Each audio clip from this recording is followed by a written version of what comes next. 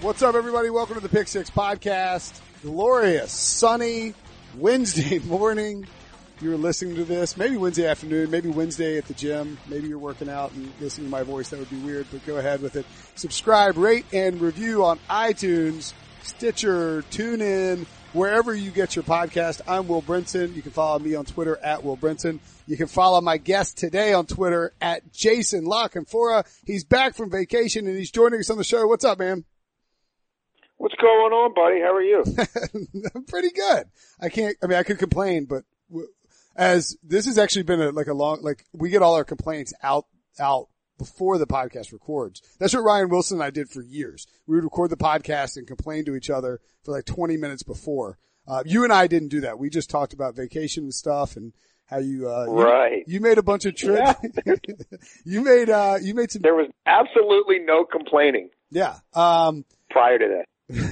You were just complaining about how Manny Machado is probably getting traded, may have played his last, He has to be traded. I mean, I'll be complaining if he's actually in Toronto on Friday in the Orioles lineup. Then I will be apoplectic. Where's he going to go? That won't Phillies? Phillies? I mean, every 5 minutes it's somebody new. I would imagine, look, I think it's the Dodgers or the Phillies, and I get the sense right now the Orioles are leaking different stuff to the media, playing one team off the other every 12 hours or so, which is actually smart. I give them credit. Their front office is usually pretty backwards, but I think they know they've got the Dodgers and the Phillies in this, as well as some other teams, but they love the options from those farm teams. But right now they've each got a player allegedly off the table who they really want, Sixto Sanchez of the Phillies and Alex Verdugo, and some other pitchers from the Dodgers as well. Bueller and some of these guys that they've been told are untouchable, and I think they're putting the final squeeze on to see if they get one of those type guys to put one of those two teams over the top. But they're fairly comfortable with the array of prospects from both, for what I hear, to feel like they could consummate a deal at any moment with either one. They won't do anything formally until Wednesday or Thursday, though. They'll let Manny play in the All-Star game Tuesday night. By the way, you should also check out Jason's fabulous Baltimore-centric podcast, Be More Opinionated, on iTunes. But speaking of guys who could get traded, some news on Tuesday morning or Monday night, whenever the hell he did it, Earl Thomas pops on Instagram and writes, essentially, pay me or trade me to the Seattle Seahawks. This is no surprise that Earl Thomas is unhappy. This has been going on since, March, maybe February, really the combine. Well, you could say it's been going on February. Since the Seahawks beat the Cowboys in Dallas last year on Christmas Eve when Earl was like, he went to the Cowboys, was like, hey, come get me next offseason. In other words, he saw the writing on the wall, but I don't think anybody saw the total dispersion and demolition of the Legion of Boom, but here we are. And I guess my question to you, Jason, is go ahead. No, where does Earl Thomas play? I was good, like at the combine, I reported that all three of them were very likely to be gone. The three being Chancellor he was done. He wasn't playing again. There was some internal debate about if Richard Sherman would have taken a complete haircut to stay, then he'd still be there, but he wasn't going to take it, so he was gone. And Earl and Michael Bennett were the best trade chips they had, and they set the value exceedingly high on Earl, and I didn't think anybody would meet it, and they didn't. And they talked to the Cowboys and 4 or 5 other teams through the spring, and I chronicled then what they were looking for, which was like a 1 and a 2, and that was never going to happen. And then I reported it's going to come down a little bit before the draft, and it did, but it didn't come down nearly enough in terms of to what other people thought fair value was, because the guy still wants $11, $12 million a year on a long-term deal to play the position. And now we're at a point where, I'm on the radio in Seattle every week, and they've literally asked me about this every week since probably January. And I've said the same thing, circle certain dates. Originally you had to circle the combine, then you had to circle the draft, then you had to circle first day of training camp, and then you got to circle final roster cuts down to the 53, and then you got to circle the trade deadline. And between all those circles, eventually there's going to be an X through one of them, which is the day Earl Thomas gets traded, because they're not going to pay him, and he knows other teams will, and he has the threat of a holdout, and I think that threat would be fairly real in his instance, certainly much more real than Le'Veon Bell. And at some point they're going to realize something for him is better than a 2020 fourth round compensatory pick. So I do think he'll be traded. What, And is there anybody? I is there think it anybody could other involve than some Dallas? young, cheap players. Huh. I mean, it could be anybody. And injuries could arise through camp. It could be a contending team that loses somebody. It could be somebody getting permission to talk to Earl and finding out that the contract terms aren't as bad as we thought.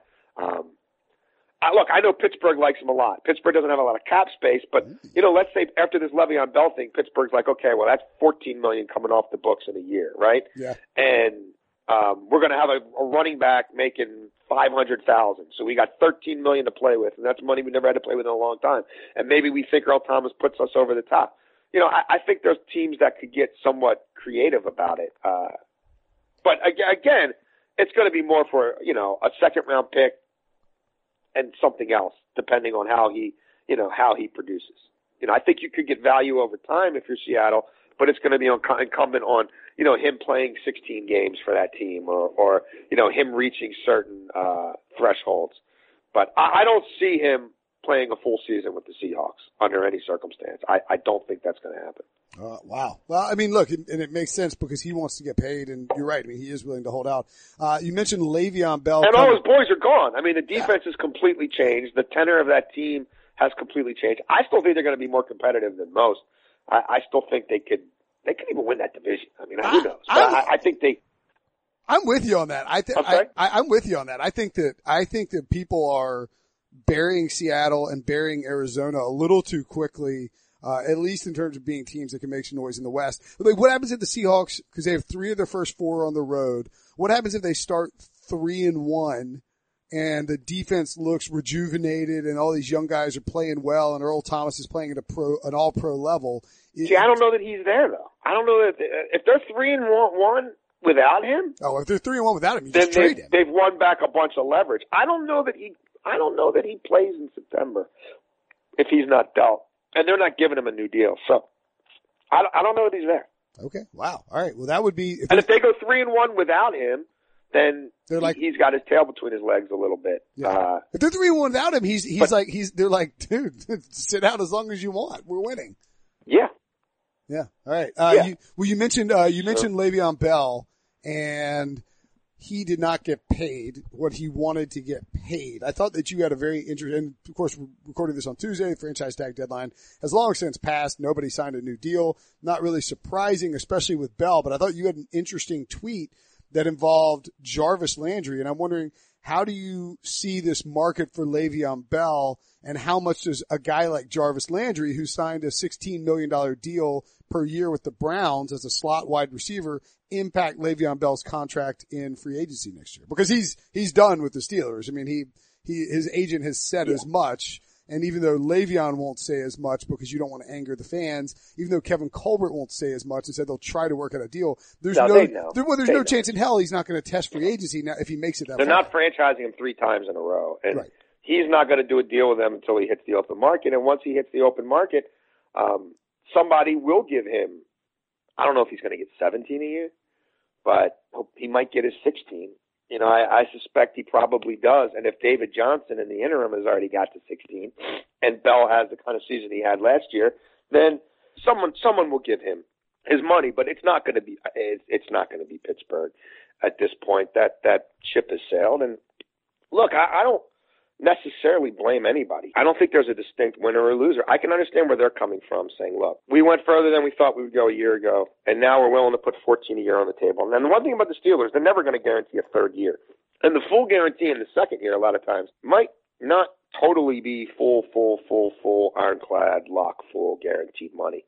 So, but for them, look, we're going to make you the highest paid guy at this position since, Peterson signed his deal for $15 million a year a long time ago, and you're our guy, and we're going to lock you in, and we're all, blah blah blah. And I get it, and I get them not being willing to go 16 or whatever, especially for a guy who has missed time due to injury and off-field stuff. And I can look at him saying, well, it's worked out for me a year ago. I saw what Cousins just did, and if you don't give me everything I want, then I'm willing to gamble on myself and take this 14.5 and fully guaranteed and pocket it.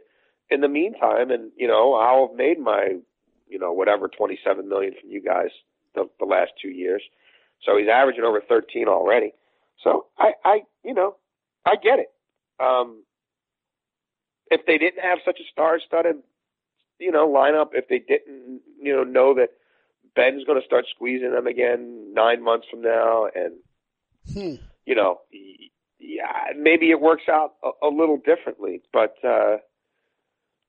they've done a really good job drafting skill players on offense, and I'm not saying they're going to find another Le'Veon Bell and he's special, but I get it. You're not going to be able to keep everybody all the time. And as for the Jarvis Landry contract, yeah, I mean, when that happened, I was getting calls from a lot of agents saying, like, he's an okay football player and all, but I got a guy who can run for 1,500 yards a year, who can catch 50 odd balls, who can average close to per catch what Landry does, and my guy's a running back, not even a receiver. And if my guy lined up in the slot as much as Landry did, he'd catch 110 balls too, but he'd also probably get in the end zone more.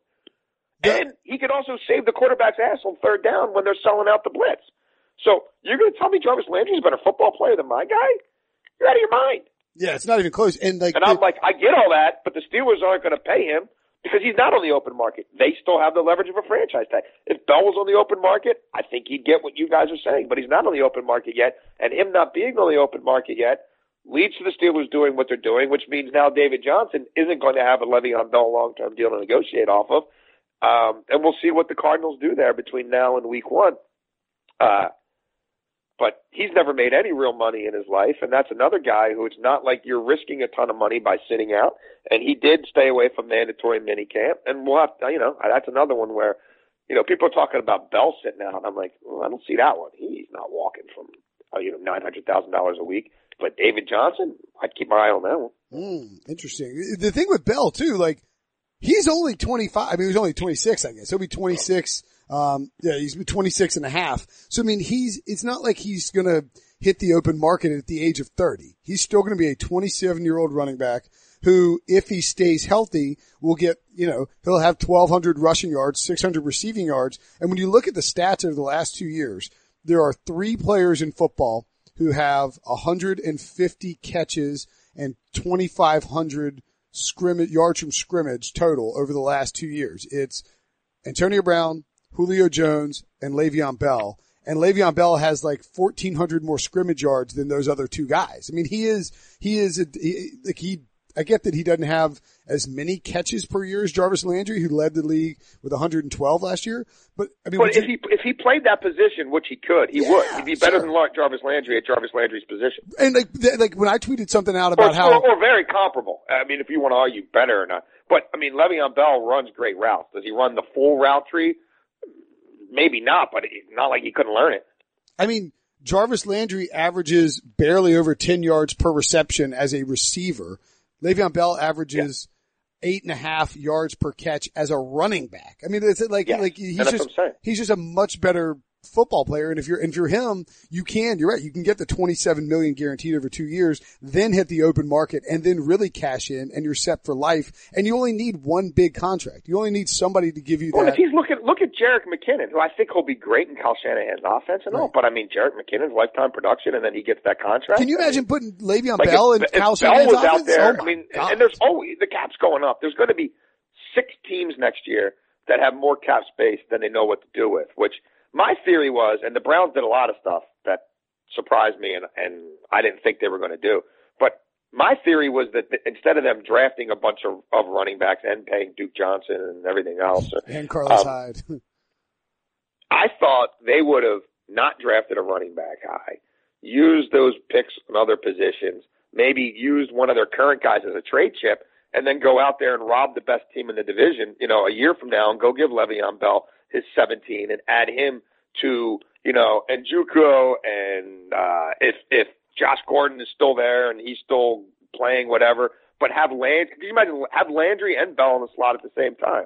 I mean, that's a dream. I would have done that. I would have done that, but obviously they're not going running back. But I mean, there's plenty of bad teams in this league, and there's always going to be teams with more cap space than they know what to do with it. And it's only going to take one of them to give Le'Veon Bell an absolute, monster contract. Yeah, he'll get paid. And if you put Jarvis Landry and Le'Veon Bell on a team with Josh Gordon and maybe even Corey Coleman and David Njoku, and you have Baker Mayfield pulling the trigger, like you can you can go fire Hugh Jackson and hire Lincoln Riley and just run Oklahoma's offense with that personnel at the NFL level, and it might actually work out. I'm not saying it's a guarantee to happen. But yeah, it could be interesting. What about the future for other guys who got the franchise tag more specifically, and we can talk about LaMarcus Joyner too, but DeMarcus Lawrence and Ziggy Ansah, two pass rushing guys who are now going to be paid on nice 1-year deals, but also be incentivized to go out there in 2018, produce at a high level, maybe end up getting franchise tagged again, or maybe hit the open market. I mean, what plays out for them, and should these guys and their agents and more players be embracing the idea of this high price franchise tag? I mean, I don't think you can embrace it because the overwhelming sentiment from all agents I've ever talked to is that it shouldn't exist. It's an artificial cap on spending. And when you've now suffocated the ability of the entry-level player to negotiate, right, that's slotted. So you're taking both ends of this sort of funnel and you're capping it. That stuffs everything to the middle, right? The guys who, I mean, off that season he just had, Lawrence is getting what, $50 million guaranteed? Yes. If he's in the 17, right? Yeah, so that's $33 million that isn't there. And would Ansah get as much given all the injuries and whatever? And look, Lawrence has had his share of injuries too, but I mean, he was, so dominant last year. Like, what would he have got on the open market? These guys are making Bell more would than have his $45 million or $50 million guaranteed already, or whatever. I don't know how much you do for a running back because of the threat of injury, but he'd at least get 2.5 years guaranteed at 16 a year. He's getting his 35 or whatever, and instead he's at 14. And then it used to be the franchise tags went up every time a guy got drafted, right? Sam Bradford gets drafted, and it's $50 million guaranteed, and it's $15 million a year, and that's bringing the pool up for everybody else. That doesn't happen anymore. So I don't think you can embrace it because everybody talks about fully guaranteed contracts. That's not happening. The PA is never going to get that. But at least making it so a guy can only be franchised once in his career and maybe changing the way franchise tags are computed, I would fight to get rid of them entirely. I mean, look at what these mediocre players get in free agency. I mean, imagine if every year the 10 best players actually hit the market who weren't getting franchised. So I don't think you can embrace it. But if you are truly a best of breed player, then you're going to, and you stay healthy, you're going to be okay in the end. But if I'm an agent, I'm saying, why doesn't my guy have to stay healthy? He's already been healthy for 5 years. You know what I mean? Yeah. He's done it. If he was out there, the lion's share of the money would be going to him at his position. So, But will it be okay for these guys? Yeah. I mean, if Lawrence does what he did last year, he's getting franchised again. There's really no doubt about it. And if that leads to a trade or a contract or something, so be it. But I don't see how you let him walk out your building. I don't care that you're now paying him, $21 million for 1 year. Like, he's been probably, we'll see how Dak Prescott continues to develop. But if he does what he did last year, he's the best player on that football team. And Ansah, I mean, again, some of these injuries have lingered longer than you'd like, and you have to be totally comfortable with the medicals. But if he goes out and has an 18-sack season and you're the Lions, I don't know how you let him leave the building. Maybe you franchise him the facilitated tag or a trade or whatever. But those kind of pass rushers don't hit the market. You know what I mean? Yep. And when the guys a tier or two less than them do, like an aging Jason Pierre-Paul or an Olivier Vernon, how did those guys do? They reset crushed the bar, yes. right? Yeah, and they're not best of breed. Listen, Jason Pierre-Paul got paid 2 more times after blowing off his hand. That's true. Listen, here are the top 4-3 defensive end contracts. One, Olivier Vernon, who was given a transition tag that was rescinded by the Dolphins, and he was a different kind of player who was like 23 at the time. He came into the league really young, didn't necessarily have eye-popping numbers, but everybody knew he was very good. Great job by our friend David Cantor negotiating that contract. Jason Pierre. Yes, sir. Caviar. That's right. Jason Pierre-Paul got his deal and then got traded. Calais Campbell was an older, different breed type of 4-3 defensive end who got paid by the Jaguars. Such a hybrid, and what he does on the inside is ridiculous. Right. And then the next two guys are guys who took below market value deals to stay with their team, Everson Griffin and Daniil Hunter, and then Robert Quinn, who just got traded as well. Like this 4-3 dude. That Robert Quinn deal, dude, the Robert Quinn deal was signed like 4 years ago. Yeah. But that's what I'm saying. Like we say that we're like, nothing is more important than an edge rusher in football. And again, we're just talking about 4-3 defensive ends here, so it's a little bit antiquated because outside linebackers in 3-4 schemes, of course, are pass rushers too. But like, it turns out 4-3 defensive ends don't get. I mean, I don't know. Like, because they never see the market, right? The truly elite ones don't. I mean, not that those guys aren't good players, but I mean, Robert Quinn hasn't. I mean, he hasn't been the same since he got paid and started getting hurt. I mean, again, I guess Olivier Vernon had one breakout season. You know what I mean? Like. Nobody, I mean, if you're putting together top 10 4-3 pass rush list, is Olivier Vernon even on it? I don't know. No, and that's kind of my point is like, I guess what I'm saying Cam Wake was the better pass rusher on the own Dolphins, on his own team. Yes, correct. I guess my point is but he was older and, he was stuck on a contract and whatever, but like, why? That's what I'm saying. Why? So imagine if Lawrence actually hit the market at age 27 off of another 20 sack season or whatever. Right, but if you're Ziggy Ansah, DeMarcus Lawrence, shouldn't there be some thought process that you gamble on yourself? You're like, all right, if you're going to tag me, that's fine. You're going to have to tag me twice. Then I'm going to go to the open market, and then I'm going to get paid an obscene amount of money. And then I'm going to get my 3 years fully guaranteed. It's the Kirk. I mean, everybody's going to try to do their cousins at their position. Yeah. But we're talking a handful of guys who can do it. Yeah. And Ziggy Ansah can go out and lay an egg. The Le'Veon Bells, those type of guys, But I would also say those are the kind of guys who may have to do what Aaron Donald would have to do this year if he's not paid and say, by year 4, I'm not showing up to work. Right. I'm not doing it for 5 years. You know what I mean? Plus a franchise year. Like, nah. I don't know. Depending on what your entry level contract was, 4 years plus a 5th year option year. You know what I mean? Plus a franchise year. And that's the other reason why nobody can embrace nobody can embrace the franchise tag. You know what I mean? Because if you're a first round pick, it's on top of 5 years. Plus they know they can franchise you for 2. So they've got all that leverage over you to try to get you to take a below market deal just to get any money in your pocket right now. Mm-hmm. And I understand why players do it because of the nature of the business and how incredibly violent it is and all that stuff and the risks and everything else. So I don't begrudge guys for doing it, but that is an incredibly useful tool for organizations when they just say to the agent, hey man, that's fine. We'll just squat on you for, the full rookie contract. And then if you're a first rounder, and then we'll pick up the 5th year and then we can franchise you twice. So it's really a 7-year contract. Yeah. So, we're good. We're going to pull this off the table and you go play it out for another year and we'll see how it goes. They should eliminate tags for anybody, non-quarterbacks can only be tagged one time. Quarterbacks can maybe be tagged twice. Cause if you're a quarterback, again, if you do the Kirk Cousins thing, like that, I get it was volatile for Cousins and he wanted somebody to commit, but quarterbacks aren't suffering like career-ending injuries these days. It takes something pretty massive to get. I don't know. I'm just saying, like. I guess the thing is, though, to me, a quarterback's like a coach. If you're going year to year with him, and you're not really committed to him, and he's not really committed to you, then I doubt your team's going to have the kind of success that you would want it to have for all the money you're paying him.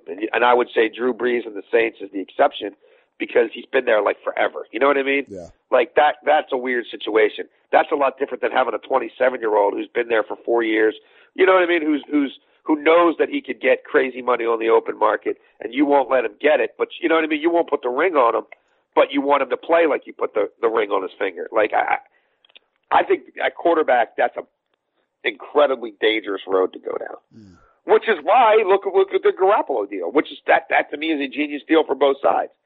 Because they're going to say, well, we're going to get close to Cousins' money in a lot of respects, and we're going to do it without this yearly charade of him playing for his life every week and people dissecting every throw because it's like, is he better than every other guy on the market? Where we know you really want him for 5 more years, and he does want to be here for 5 years, and he respects the hell out of Kyle, so let's find something that works. Without having to go through all the hand-wringing and all the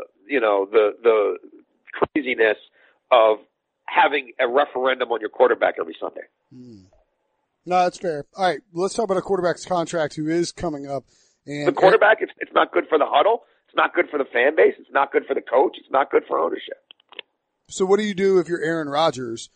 What do you want if you're Aaron Rodgers' agent? What do you want from the Packers? And two, if the answer is, and he hinted at this in an interview with Peter King, now of NBCSports.com, that he might be interested in a cap percentage style contract, how does that actually play out and how does that work for Aaron Rodgers? I mean, look. Can it work? What? I guess it can, depending on what percentage he wants on the cap. I mean, that's the obvious elephant in the room. I mean, if that number starts with a, 33 and has another 3 behind it or whatever else. Look, the bottom line for Aaron Rodgers to me is whatever he does is going to be a 3-year deal. That's what all these deals are. He's not getting guaranteed money in the year 4. So Cousins got 89 over 3, right? 84. Okay, you want to do... 84? Was it 80? I thought it was... I'll look up. Hold on. 84 that could go to 89 if they win a Super Bowl. Okay. So, okay, whatever you want to say. If I'm Rodgers, I'm saying they signed him to go to the Super Bowl, right? The intent is they're going to win a Super Bowl. So I'm going to say he has the potential to get $90 million, 89 over 3. So I'm going to negotiate off of that. And he's never won a playoff game, and I've won a bunch, including the Super Bowl. And, I'm the best player in the league, arguably. And boy, we saw how the season got away from us last year when I missed 10 games or whatever. So I won 100 over 3. At least. Is it 105? Is it 102? Is it 99? But that's where I would be in the ballpark of. Cousins got close to 30, then I'm probably 33. Would I settle for 32.5 or whatever? But that's where my head would be. And after that, it doesn't matter. If you get 99 for 3, then you're doing a new. And look, if they want to quote unquote buy 5 years of my service, they can, and those back numbers can be what they be. But by then the market will have moved so much, and we're probably getting into a new CBA, which may completely change the way we compute quarterback salaries and whatever. There could be a different salary cap for quarterbacks than every other position. Who knows?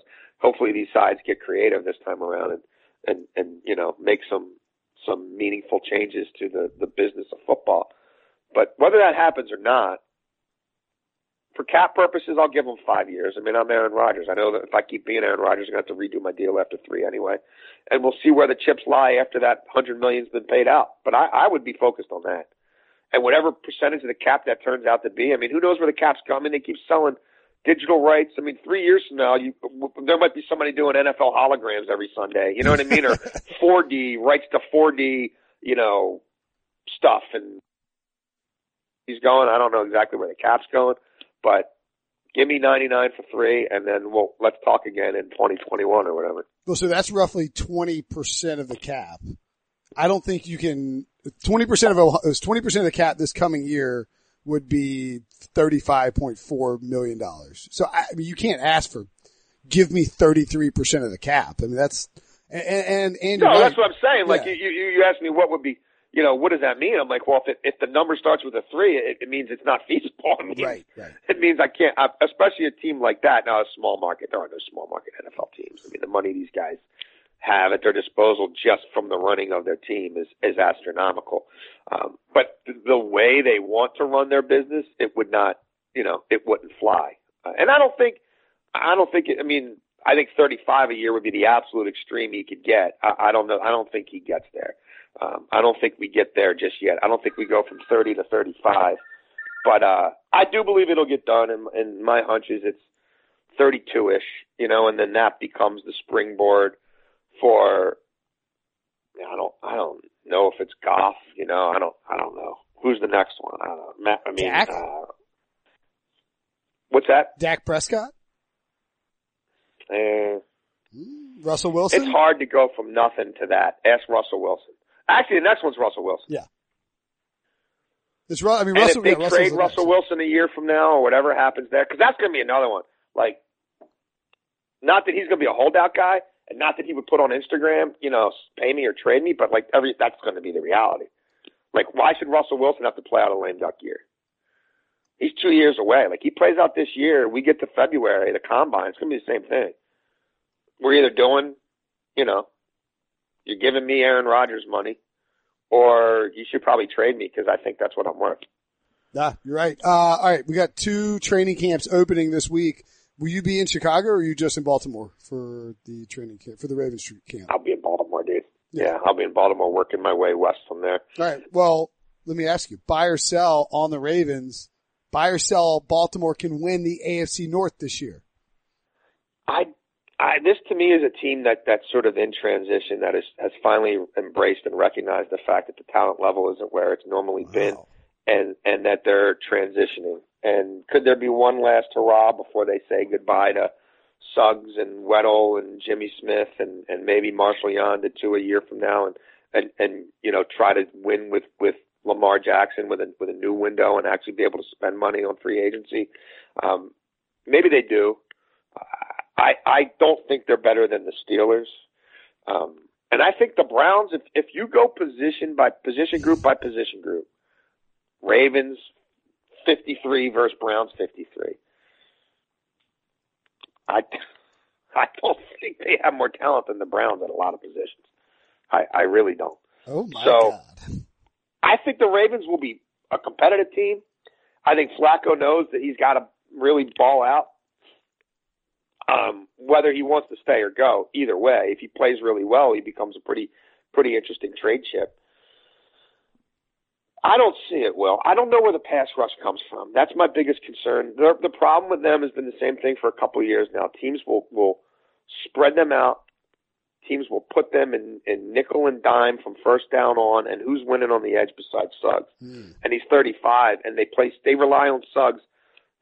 Suggs should be doing what James Harrison did for the Steelers, but he doesn't. He plays every single down, and he's great against the run, and he's their best pass rusher, but he's 36, and by December he's spent because he's not on a pitch count, because they're not saving him to be their closer late in the year. They have to rely on him to win every single week because besides Matt Judon, who else rushes the passer? Now, maybe Timmy Williams takes a step up, but I think the years of missing on Correa and Kafusi, maybe Bowser or steps up, a couple kids from last year's draft class. But if they don't develop a legit pass rushing threat from last year's draft class, then teams are going to do with them. Now, I know they get their nickel cornerback, and Jimmy Smith looks way ahead of the game, but I'm sorry. Teams, if they don't have to fear anybody than Suggs getting to the quarterback, then they're going to put the Ravens in personnel where, and who's their outside linebacker? They've never really replaced Orr, and he wasn't special, but he was, a nice player for them. I don't see it. I think they're 9-7, something like that. The AFC is so watered down that maybe 2 teams, maybe that helps them. Because I don't know who the good teams are in the AFC. I really don't. Truly, if you're talking, which teams from the AFC are in the top 5 teams in football? I mean, I'll put the Patriots in there just because they're the Patriots, but I don't know who else I'm putting in there. I'm not ready to put Jacksonville in that conversation just yet. Pittsburgh, I still think is the second best team in the AFC. Chargers. But if Baltimore develops a pass rush, then that's a game changer. But I just don't see it. And even with their full complement of corners and safeties back, if you have to, in this league when they're throwing on you all the time, if you have to cover for that long, that's a tough road to hoe. All right. That's a firm sell for you on the Ravens when you're calling them worse than the Browns. We're saying that the position group by position group, they're worse than the Browns. I'm not saying they're going to perform worse than the Browns, right, because Hugh Jackson he can undermine some talent now.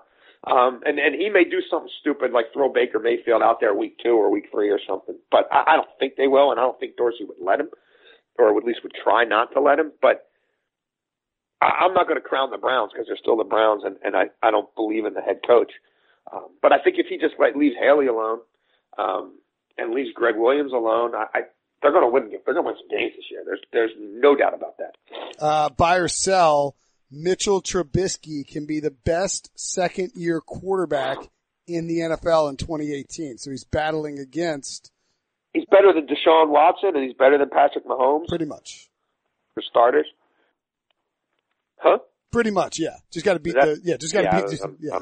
I'm not buying that. That's one hype train where I got to see it to believe it.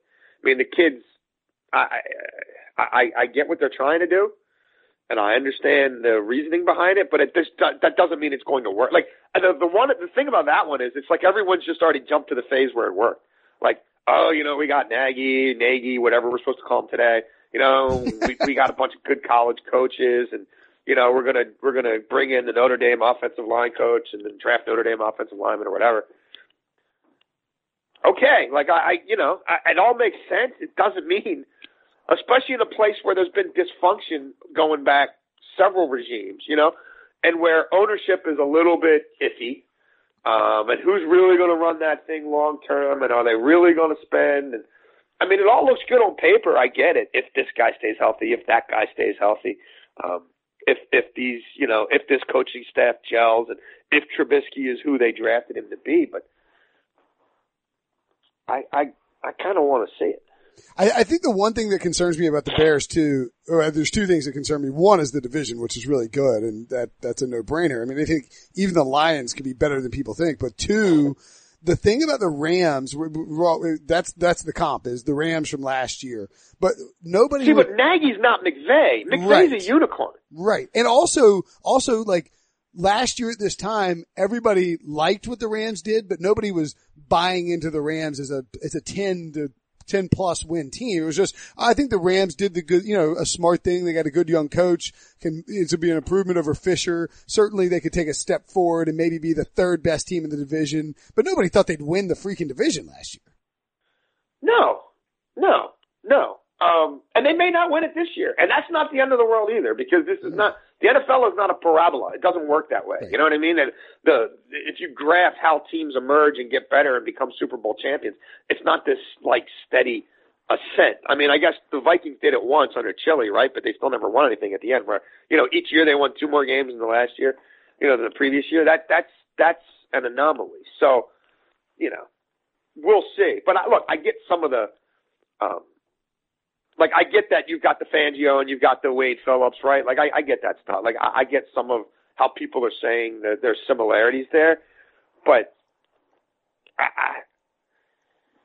it's a lot. It's a lot to be the offensive mind. It's a lot to develop the quarterback, install everything, call all the plays, and be the head guy. And you've never done it before. And you've never really been that guy in any capacity before, because, Andy Reid only let him call plays, but so much, right? And you've still got Andy Reid there. It's very different. And I'm sorry, Jay Gruden's not Andy Reid. And Sean McVay was doing a whole lot in Washington for a long time that I think uniquely prepared him for what he managed to do as a rookie head coach, and not just a rookie head coach, a rookie head coach who was wearing 5 hats. He's basically the quarterback coach, the OC, the play caller, and the head coach. And he's also pretty involved in personnel too, because he, uniquely knows what he needs to make his stuff work. No, I mean, look, it's a lot to ask. I think the Bears are probably getting a little overhyped. I'll tell you who's not overhyped. You aren't overhyped, Jason La Canfora. A parabola. I can't believe you dropped a parabola in this podcast. That's the smartest thing anyone's ever said, and certainly smarter than anything that we will ever hear from Pete Prisco. Thanks for coming on, buddy. We will talk to you maybe next week while you're on training camp tour. Yeah. We'll have to we'll figure it out. I'll have to forward you my schedule. I'm not sure where I am at which point. Follow him on Twitter at Jason La Canfora. Talk soon, buddy. Okay, sounds good, bud. Thanks, man.